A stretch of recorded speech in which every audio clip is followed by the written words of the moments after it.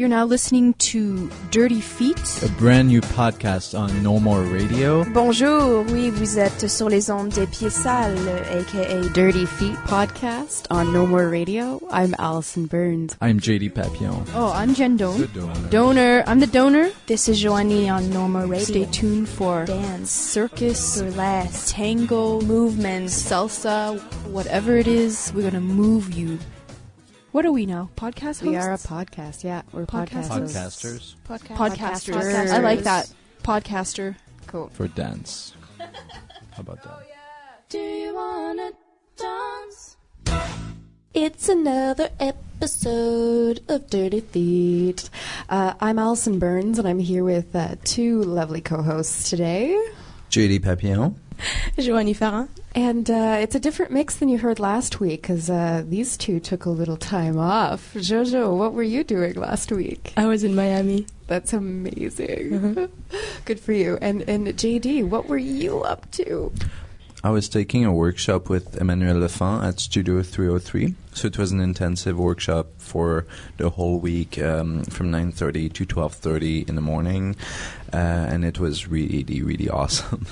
Is it like a contemporary dance workshop? What kind of workshop? Well, she calls it contemporary breakdance.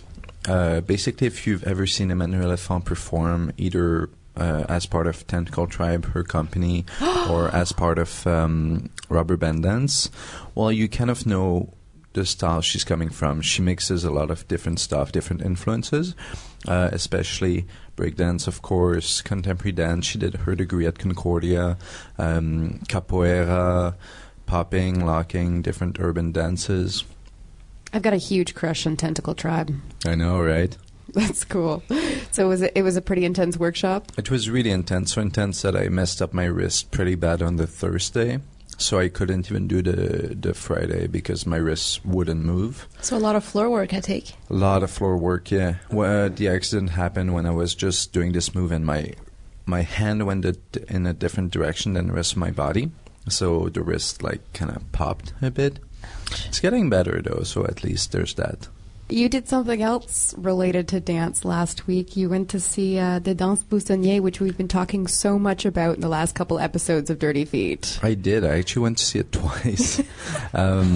When does that happen? That happens when it's a really good show. I went to see it on the Thursday to review it, so my review is up on Bloody Underrated if you're interested in reading it. It was a really good edition of Danse Buissonnière, and I don't think I can stress that enough. I was quite vocal on Facebook actually telling people to go see it because there were some very interesting propositions, very, very well crafted, and there are a few of those people that there's a lot of seeds of talent in them and what they were proposing. And a few of them actually, one of them at least I know, is going to be presenting a fuller work, a 30 minutes piece at Tangent next year. I don't know if it's been announced yet, but I'm just excited to see what she's going to do with 30 minutes. Because 10 minutes can go either way. It can be good thing it's not longer than that because the proposition is interesting but a bit slim, so you wouldn't really be able to stretch it to more. Or it can go the way of that choreographer just didn't have enough time. Pretty much all of the choreographers managed to do the best they could with 10 minutes. It was a great show, and look out for their names, the choreographers, and keep an eye on them because they're really interesting. So you can find that review on bloodyunderrated.net, or you can check out right on our blog on our No More Radio Dirty Feet page, and it has a little preview of the review, and it'll take you right to Bloody Underrated. And that's Danse Buissonnière 2012. Now we're going to get into the show today. This week, we're talking to two dazzlingly talented young ladies who work in several different disciplines. They're both credited for the choreography and the music behind the pantomime production Puss in Boots, being presented by the Hudson Village Theatre this year. They also share the title role of Puss, so they must be keeping very, very busy. We're talking to Stephanie McKenna and Eleanor Young. Hi, ladies. Hi. Hello. Hello. So let's talk about the two of you a little bit more before we get into the production that you're working on. Sure. Eleanor, we know each other from Concordia University, where you're still working through a double major in dance and music, specifically vocal jazz. Yes. And you also have a certificate from John Abbott Cégep in the professional theater program. Yes. So you've got music, dance, theater under your belt. And you've been around town as a dancer and an actor. I've seen you in a few different productions. You were in Scapegoat Carnival, The Bacchae. The Bacchae, yes. The Bacchae.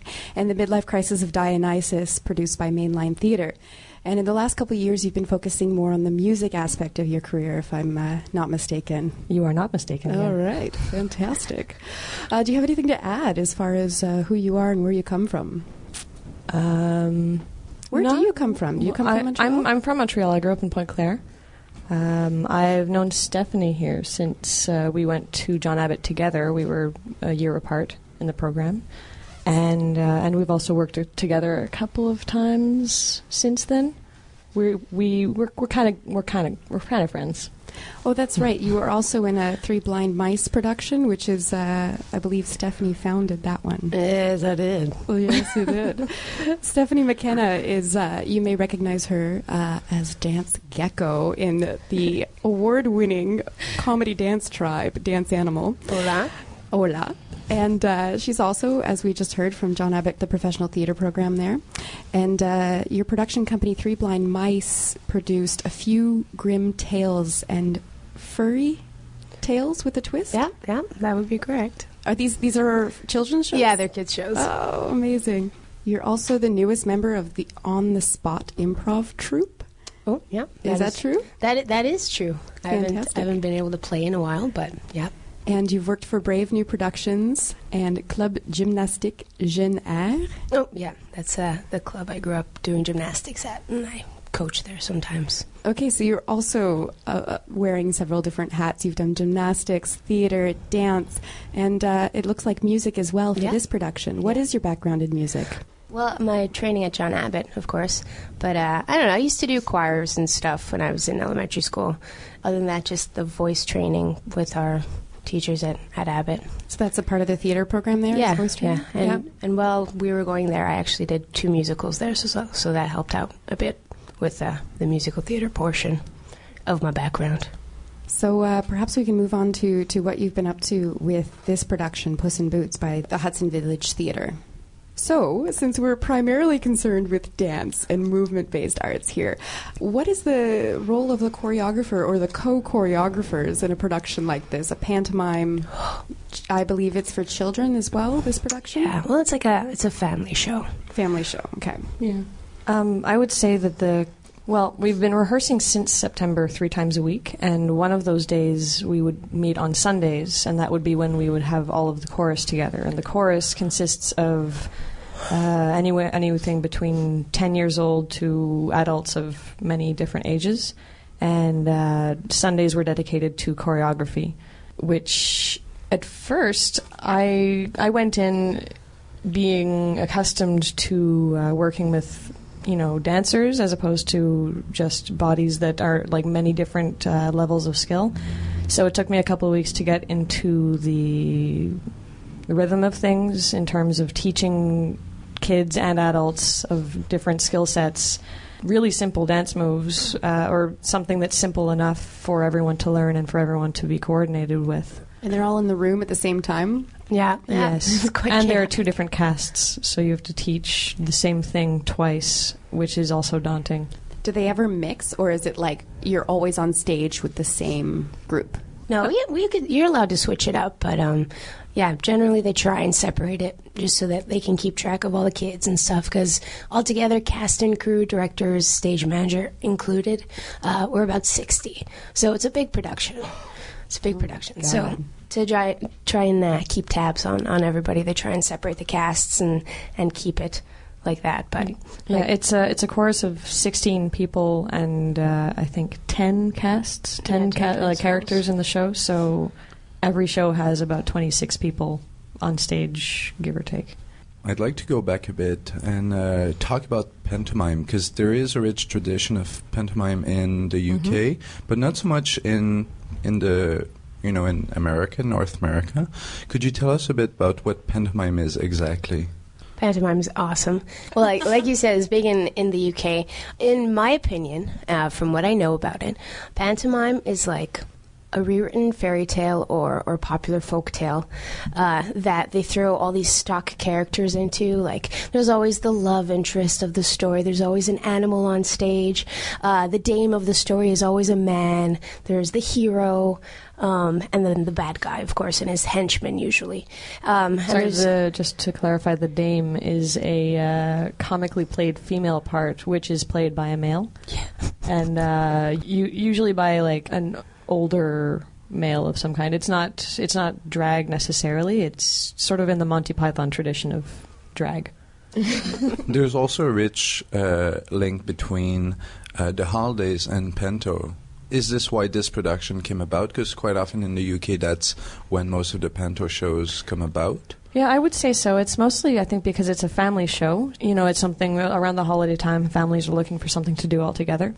Panto is great for that. It's an interactive experience for the kids. They get to cheer on the heroes and boo the villains, and there's always a part where the kids are supposed to warn the heroes if there's anything scary behind them, and there are parts where they're like, look out behind you, look out behind you. Oh my God, they get so into it sometimes. They're crazy, those kids. They like shout things at you. You're trying to do a scene, and say in one scene there's like, there's a ghost or something that's supposed to appear. So all the main characters are standing in a row trying to get out their lines and stuff, and then a ghost will appear in the background. And, like, there's this kid yesterday. She was just going nuts because the ghost was there, and the cast members weren't listening to her. Like, they wouldn't, because you can't, right? You got to get on with the scene. But she's, like, losing her mind because this ghost was appearing, and she was trying to save the main heroes, trying to save the main characters, and they weren't listening. So, yeah, it's pretty funny. There were a couple of shows where you just hear, like, we're not in that scene, but you can hear it from backstage, and you can just hear the children going like, But yeah, it's a lot of fun, and it's a tradition that was started in Hudson 12 years ago, because this is a 12th production. I'm not really sure how it came about. I mean, it's a fun project that, as you said, brings in families over the Christmas holidays, and I think, in my opinion, there are a lot of English settlers in Hudson, which helps it out, so. Yeah, Hudson does seem to have a very rich British culture happening there.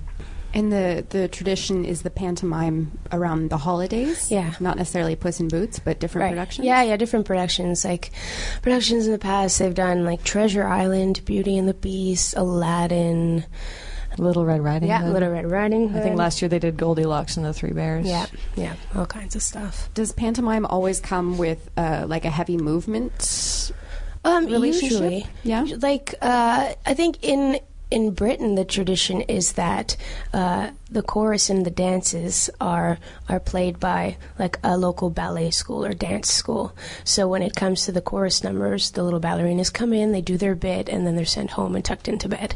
Whereas production in Hudson, it's all of the chorus members and the principals dancing the numbers. But, I mean, it's a musical, right? Like, these pantomimes lend themselves to inserting popular today's hits or, like, hits of yore. So you can really incorporate any kind of music into it. And, of course, any big number with that many people on stage should be accompanied by dance. As your role also is, like, what is it? Are you directing the music, the two of you, or we sat down with the director, Mary Varela, because in the script it's indicated that there's a song that should happen, and there are suggestions in the script, but we sort of went through everything and said, okay, what's better for this moment? Because sometimes the suggestion is sort of iffy, or sometimes it's not culturally relevant because it's British as opposed to translating to Canadian and North American kids. Like, we just would brainstorm songs and then settle on them. And usually when you get to the right choice, it's like, yes, that one is the right choice, and we all agree. Like, usually we sort of dispute about, a few different things and then land on the right one. Yeah, but then there's also, when we would choose a song, sometimes the words wouldn't be relevant to the scene at hand, so we'd, like, rewrite the words to it. Like, one of the songs that we have, our opening number, is Sunshine, Lollipops, and Rainbows, which kind of breaks into Beyonce's Crazy right now. So when a mashup, if you will. Yeah, it's a mashup. So when the rap part comes on, I don't know, he's singing about like chinchillas and I don't know what, but so we had to rewrite the rap portion so it was relevant to pantomime, and it's opening the show, right? So it has to hit hard. But yeah, so in terms of music, we would choose the songs, sometimes rewrite the lyrics for it, and then of course teach it to the chorus and rehearse ourselves and learn our songs as well. Yes. How do you differentiate pantomime from commedia dell'arte? I'm sure it's very different. No masks.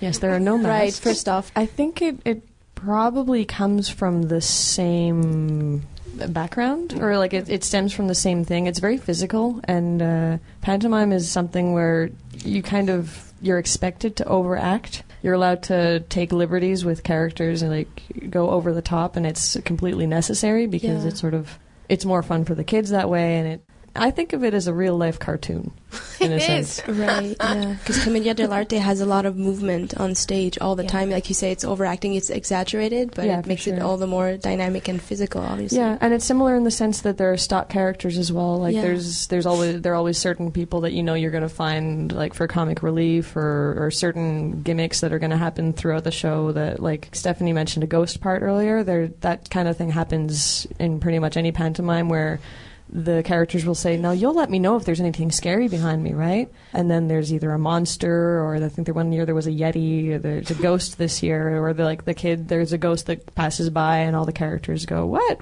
I don't see anything," and the ghost disappears by the time the character turns around and everything.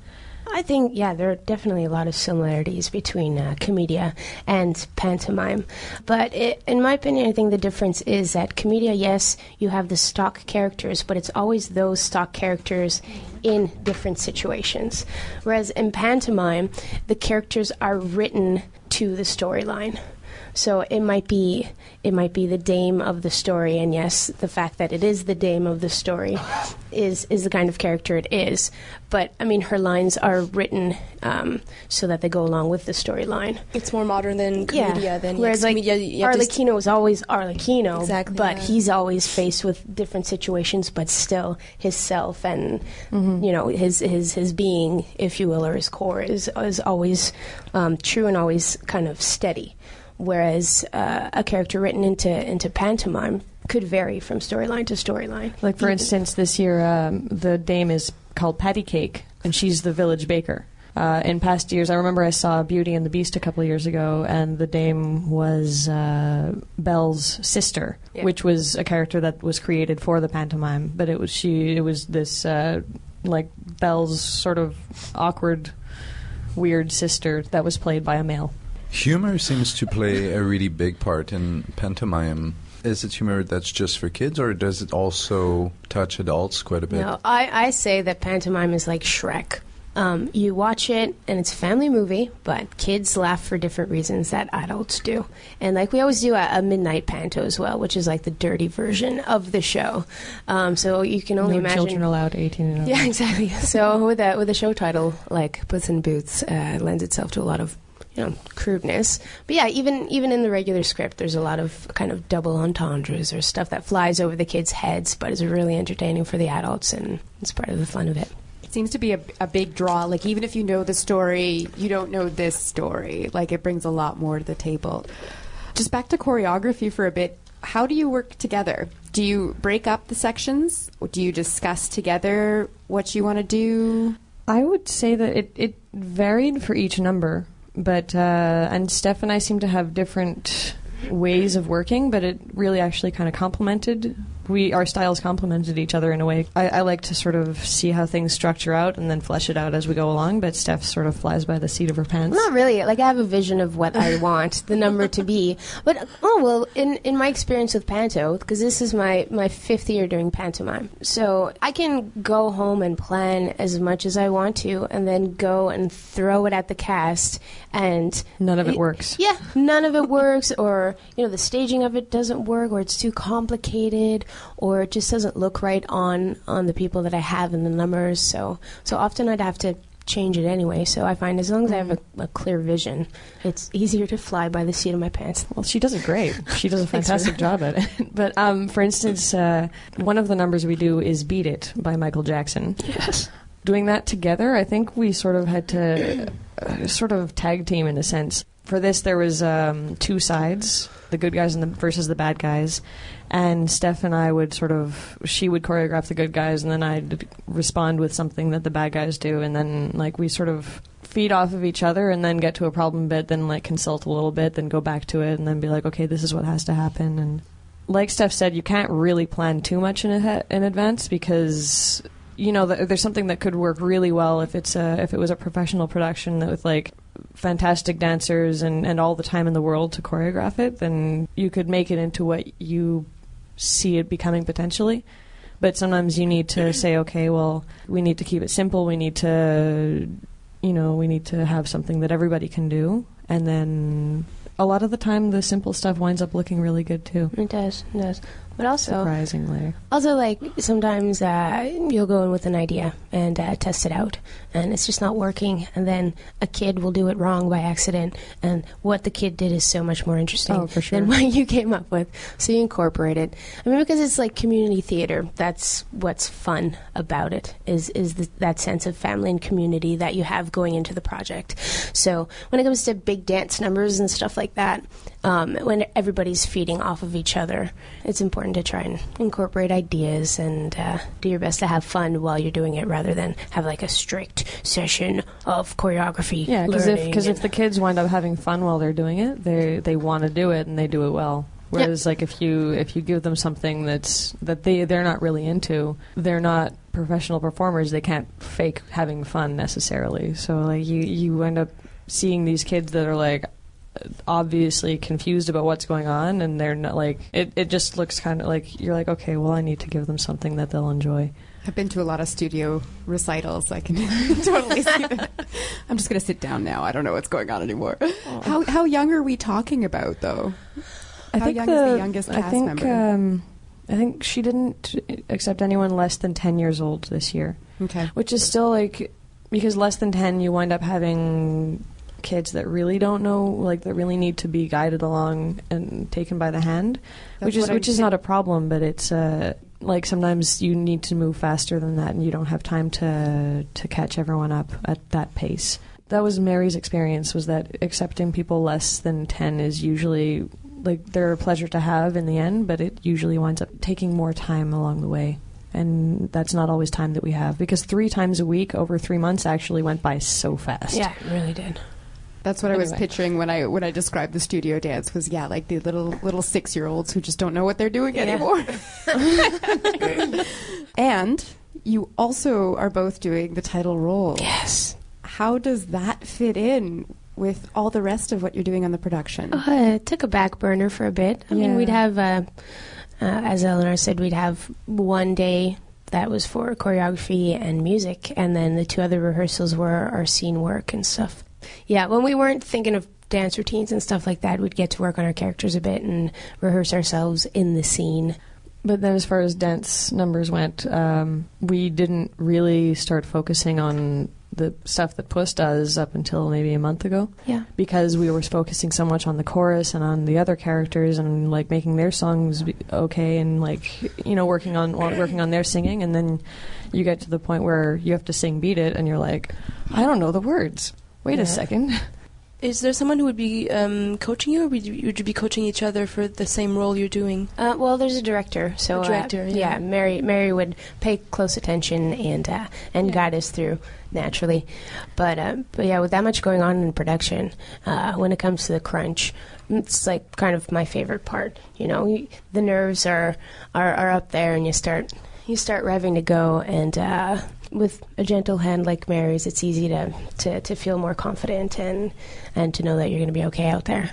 Yeah, she's really a pleasure to work with, actually, because she'll tell you if something's not working, and she won't mince words, but she won't. She doesn't say it in a detrimental way. She'll say it in a way that she sees something that needs work and it needs to be better for the show to be better. You know, she has a great mix of honesty and gentleness. What's her name? What's her full name? Mary Verwella. In a double cast situation like this, is the goal to be as similar as possible so that everybody gets the same experience, or not in pantomime?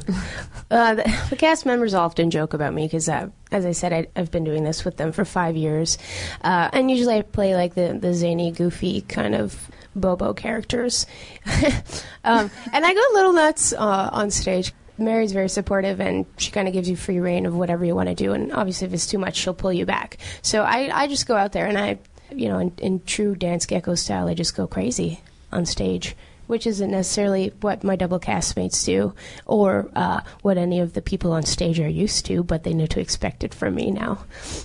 I think there is a certain level of like you need to know what cues you need to give to the other characters to the tech people so that they can give the right sound cues. But yeah, I've been having a lot of fun because the part of Puss is just so you get to be a brat on stage and you get to do basically whatever you want.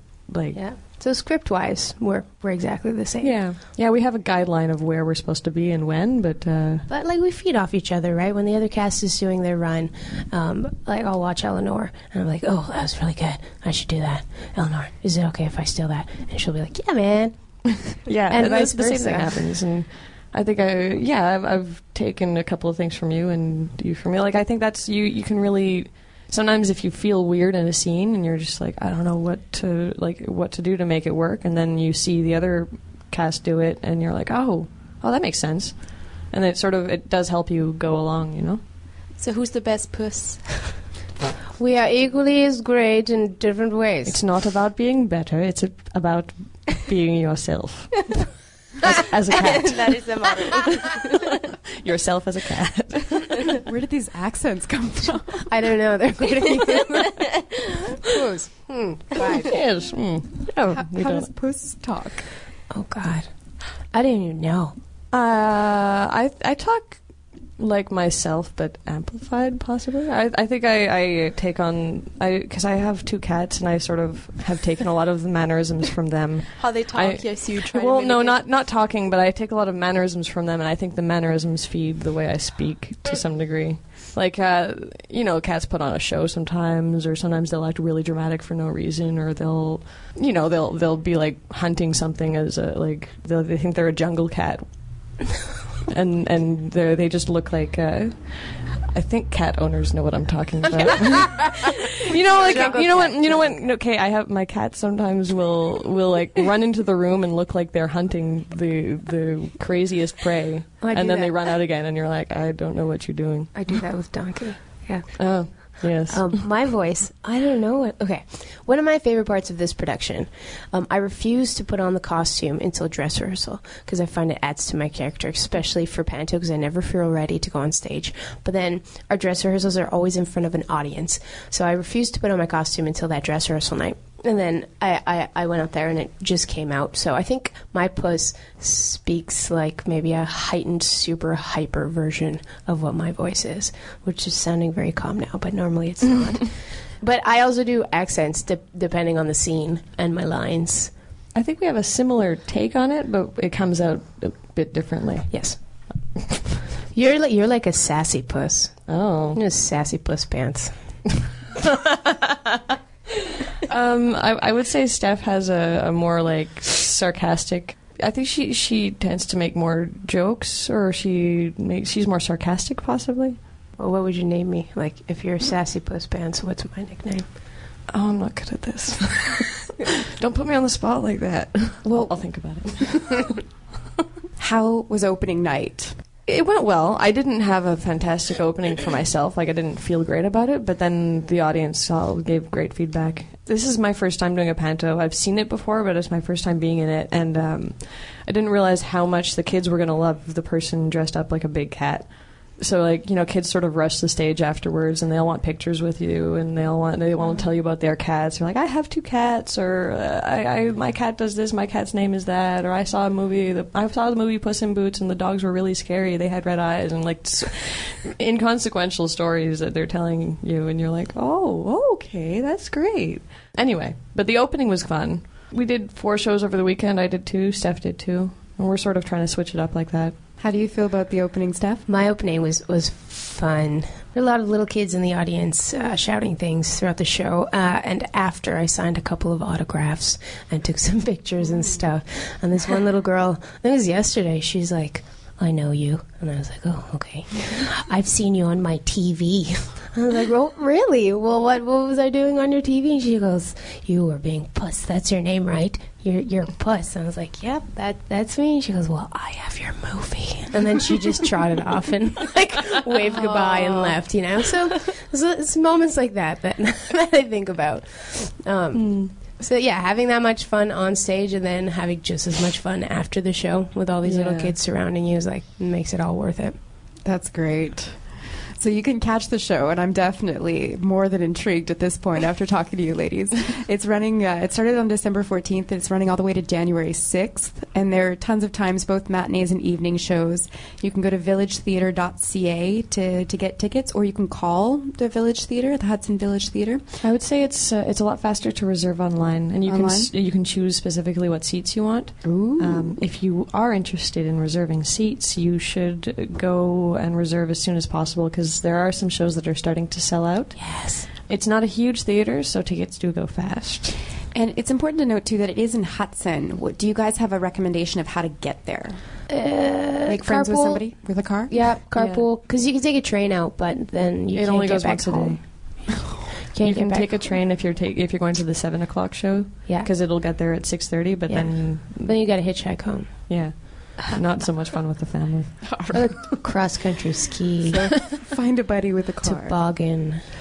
So thank you so much. We've been talking to Stephanie McKenna and Eleanor Young from the Hudson Village Theatre's production of Puss in Boots. It's a pantomime, a seasonal pantomime running right now. So it sounds amazing, and I urge you to go see it. I'm going to. Yay. Thank you so much. Thank you. Thanks for inviting us. So it's the end of 2012, and it's been a great year in dance. And recently I read an article on nightlife.ca. Nightlife, which was this printed publication which is now only available online. And there was a top 10 of the dance shows in Montreal in the year 2012 written by Iris Gagnon-Paradis and Marie-Thérèse Carino, which was really interesting. And I find that top 10s are a bit tacky, but at the same time they're fun. And I feel that it's a great way to talk about the shows we've seen this year that we really loved, as a way to say goodbye to this year and move on to the next year. So I'm raising the questions to you guys. What shows have you seen this year that you really, really loved?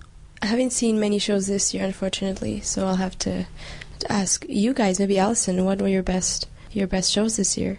I was so lucky this year. I got to see so many works.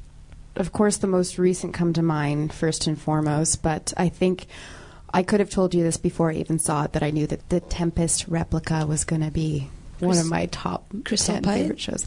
Yeah, absolutely. It was her latest work. It's the third work of hers that I've seen. It was presented by Agora, and it just blew my mind. A lot of multidisciplinary stuff, and she based it on the Tempest, and it was theatrical and prop heavy and gorgeous costumes and just true superhuman crystal pipe dancers from her company Kid Pivot, and it really blew me away.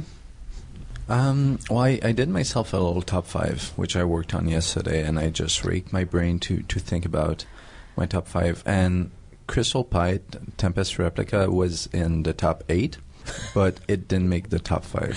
I love the show. I liked it, but it's just that when I was doing my top 5, I was trying to think of the 5 shows which really had a huge impact on me as a person, and I'm not talking about my top 5 is the best dance shows I've seen this year. I don't think so. But out of just pure enjoyment and loving the show, I didn't feel that Tempest Replica would be on that list, even though it was a great show.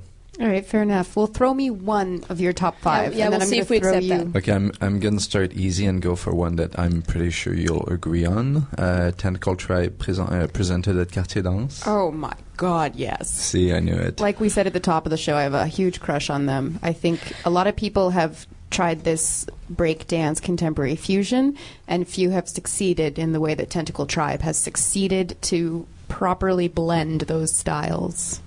And it's really interesting talking about Tent Culture, because I first saw them perform as a duet, as a company, at Short and Sweet a year ago about. Back then, I mean, both are dancers for Rubber Band Dance, and both of them had very much the Victor Key had a signature, but they've really managed to develop their own signature. Sure, it's, it goes pretty much up the same alley and everything, but they've really developed their own language, which is so interesting to see because they just work so well together, I find.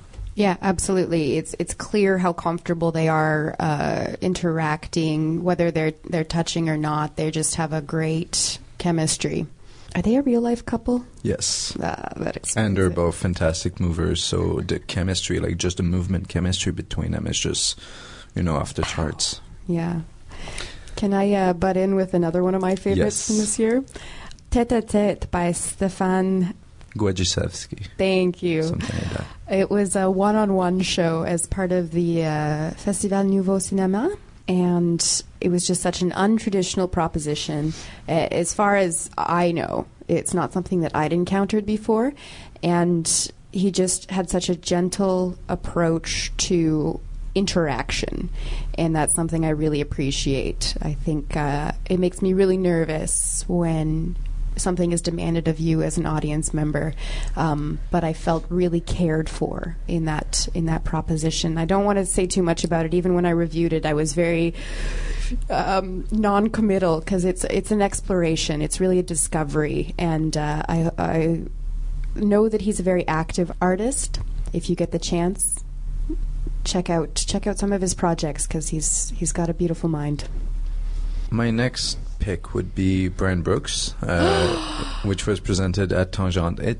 It was 4 excerpts from pieces, and on the program it was listed as Motor and Big City, which are 2 of his long works, and it was presented as a double bill with Raphael Perrault in November.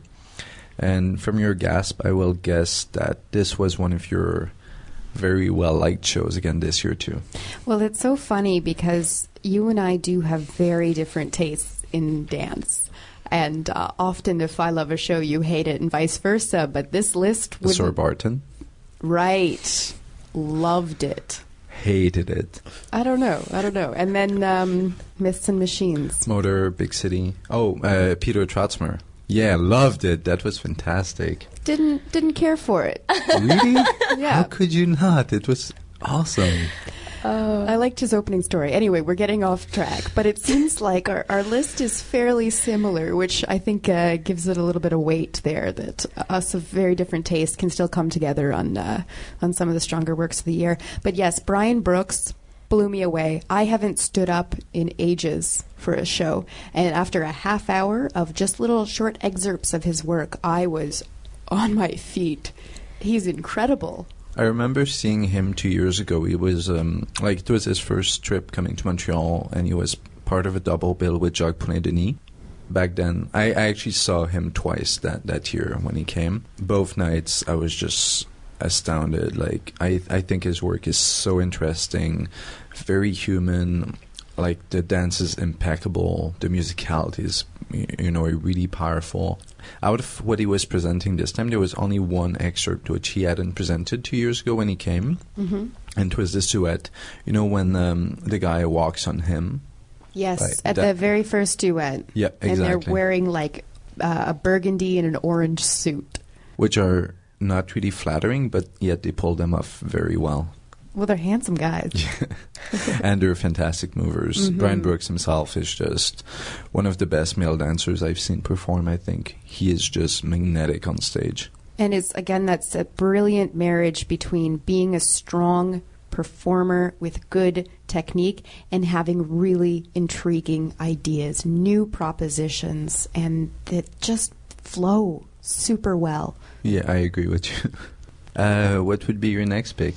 My next pick is I don't know, I feel like I'm almost cheating, but Political Mother by Hofesh Schechter. Yes, which I've seen. I was in London, actually, in 2010. You saw it in London? Yes, I did, at Sadler's Wells. Beautiful old theatre. And since they're a UK dance tour, it was crowded, full. stand-up ovation. I mean, obviously the show is the music, the rock and roll kind of feel to it, and the many dancers on stage. It's just so freaking dynamic. Yeah, I love that show. Exciting. So 2 years ago, I still remember like it was yesterday. Yeah. I think, and we discussed this right after we saw it together, JD, that I do find that the show has some weaknesses in the midsection where it does become kind of cyclical and repetitive, and true. It loses that fire that it starts with, where it's really exciting, it's really surprising, it's energetic, and it's aggressive. But I still remember that it elicited an emotional reaction from me and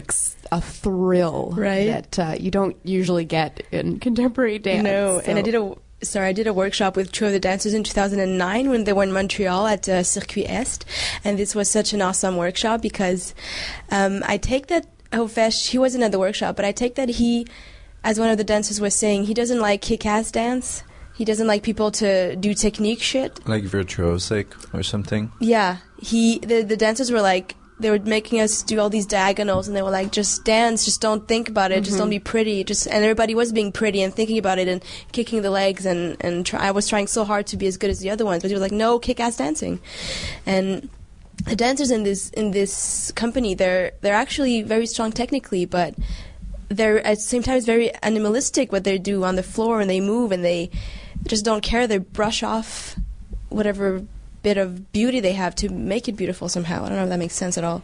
Well, the way I interpreted it, especially like the beginning duet, is like it's just somebody rocking out in a club. They're just dancing, they're having a good time. And what makes it choreography is that there are two of them doing it in unison, and you're like, oh, okay, this is set material, but it's so organic, and it's dancing, it's feeling it, and it's dancing. Yeah.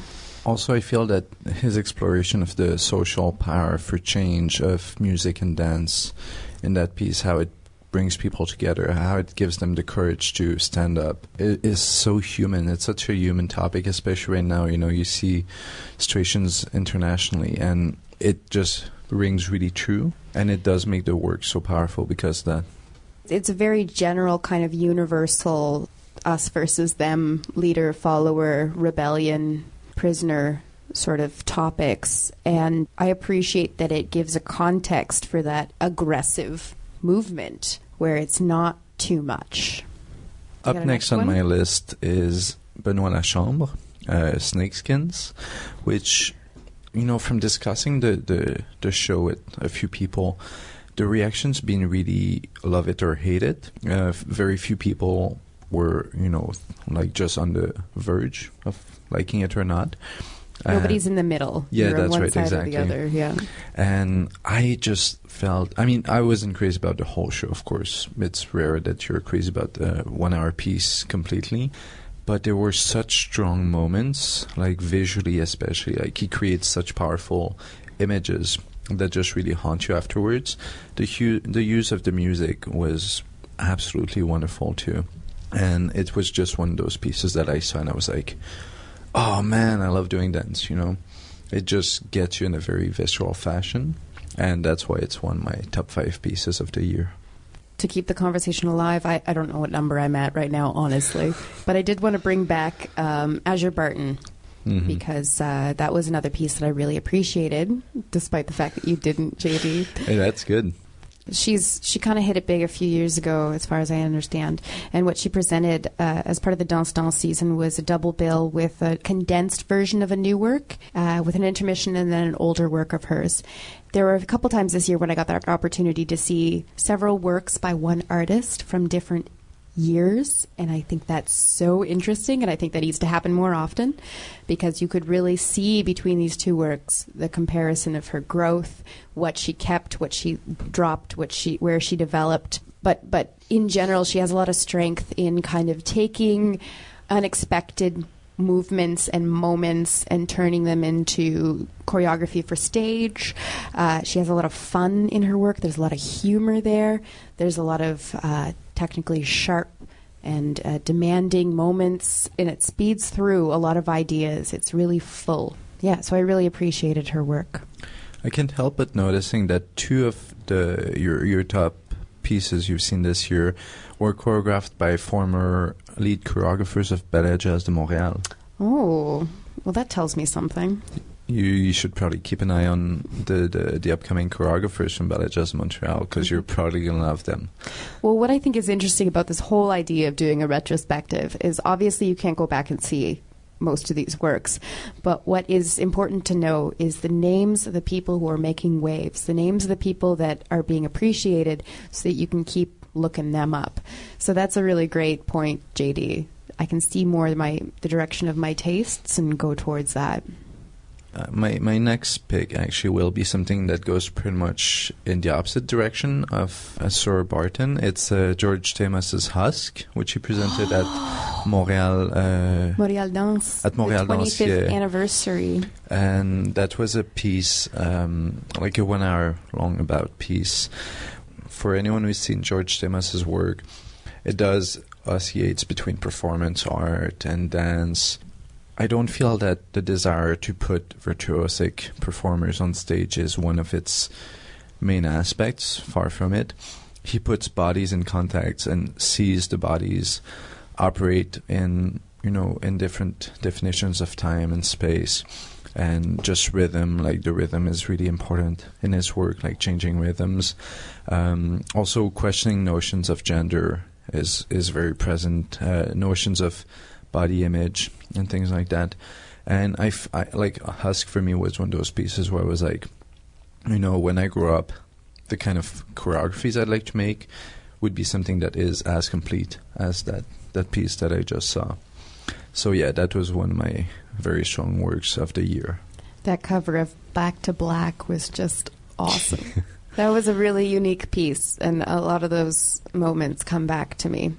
And it is a very specific taste, I think, that kind of work. On another note, I just love talking to George Stamos, and you can look forward to hearing an interview we already recorded with him and Aaron Flynn coming up in a couple of weeks. Yeah, he's not afraid of saying what he thinks, which, is always really interesting, I find, from a choreographer, a performer, teacher, also in the case of Aaron and George. And it's refreshing, and I feel that in his work you never get the sense of censorship either. The last one on my top 5 that I made is You mean the number 1? What? Is that a number 1? No, I didn't put them. Order? There's no order, because Okay. seriously, like I feel that it's already tacky of me to do a top 5. But if I put them in order, now it's just like overboard. No, the last one on my list is Caroline Lorrain-Bocage with Soak, which was actually a collaboration with Martin Messier, who's a musician, a composer, and that was presented at Tangente early on in the year. Now it's been a while since I saw the show, so I'm not that great at describing shows I've seen such a long time ago, but it was a really powerful work. The use of the music, of the soundscape, of lighting. Caroline has really visceral, raw movement, using the floor a lot, and that's something for me that I love to see. I love using the floor. She is just such a dynamo. And the performer with her was Brianna Lombardo, and if anyone's ever seen Brianna dance, she is just insane. She is so powerful, so just, the way she embodies movement is breathtaking. And, the combination of Caroline and Brianna together was just a very potent mixture, I'd say. So yeah, that was my top 5 for the year. That was the Dirty Feet retrospective for 2012. And of course, it's not a comprehensive retrospective. We haven't seen everything, so we're not going to lie to you. There are some stuff out there that we've missed. We are going to encourage you to see the article that JD was talking about earlier. We posted it to our Facebook page, so you can get some other people's opinions on the top dance shows of 2012. But yeah, keep reading, keep researching, because when you know what to see, you're going to be happier with the results instead of just randomly picking shows. Although that's good too, because you never know what you're going to hit. Mm-hmm. I didn't know what I was getting into when I went to Tête à Tête, and I was really pleasantly surprised. So, and we've got a great year coming up too. Like, there's going to be some fantastic shows coming up really soon in January. There's Catherine Godet, Je suis un autre, which is being presented at Théâtre La Chapelle again. It's a reprise. It was presented last year, and I heard that show is just fantastic. So that's one of the shows I really hope I'll be able to go see. There's so many good shows coming up, and I can't even think of them right now. But look up the presenters' schedules. Look up at their calendars. See what's happening, because it's going to be a great year. Up. Agora quietly put up their new season, and La Chapelle. You can go find out. Usinsay, the May, everywhere. Yeah. So it's going to be a great year. I have a couple other suggestions of shows to see before the new year even starts. There's the LADMI student shows. You've missed already the second year shows, but the third year shows are happening December 19th to the 22nd at 7:30 at Théâtre Rouge du Conservatoire, located at 4750 Henri Julien Avenue. And it's just $18 or $10 if you're a student. And that's nice. LADMI produces some really strong dancers, and they're presenting works from a variety of Montreal choreographers. You know, it's a cheap way to see a good dance show. There's also Holidayland. We keep talking about this burlesque dance episode that we recorded and we haven't yet released, which but it's we're coming. Keeping for Christmas, I guess. That's right. Yeah, but Holidayland is a production that a lot of those people, a lot of those artists we had on, are participating in. It's a Good Ladies production is presenting Holidayland. It's a theater and neo burlesque show. It's happening at Theater St. Catherine on December 20th at 9 p.m. Tickets are $20, and you got the likes of Miss Sugarpuss and Miss Libertine Rose. Sucre à la Crème is performing in that. Who am I forgetting? Well, Cherry Typhoon, who's one of the creators of the show, is performing in it too. It's going to be awesome. I'm going to be there. It's going to be fun. Just a quick note while we're on calendar, the Uncalled For Formal is happening. That's right. Every year they do like a Christmas show, and you get to get dressed up, decked out in your suit or your dress, and head over to Mainline Theatre.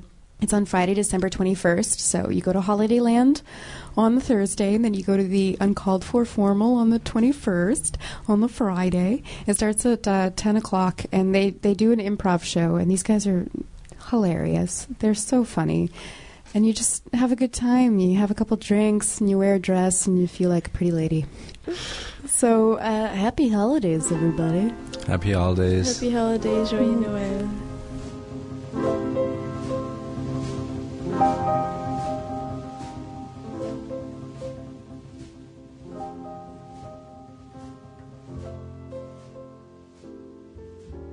Dirty Feet is recorded every week at the Montreal Improv Theatre. Check them out at montrealimprov.com. Dirty Feet is produced and hosted by Allison Burns, JD Papillon, Jen Doan, Joanie Ferrand, and distributed by No More Radio. You can find more about our show at nomoreradio.com. You can follow us on Twitter at Dirty Dirty Feet, and you can find us on Facebook at Dirty Feet Podcast. Tune in next week for a whole new show.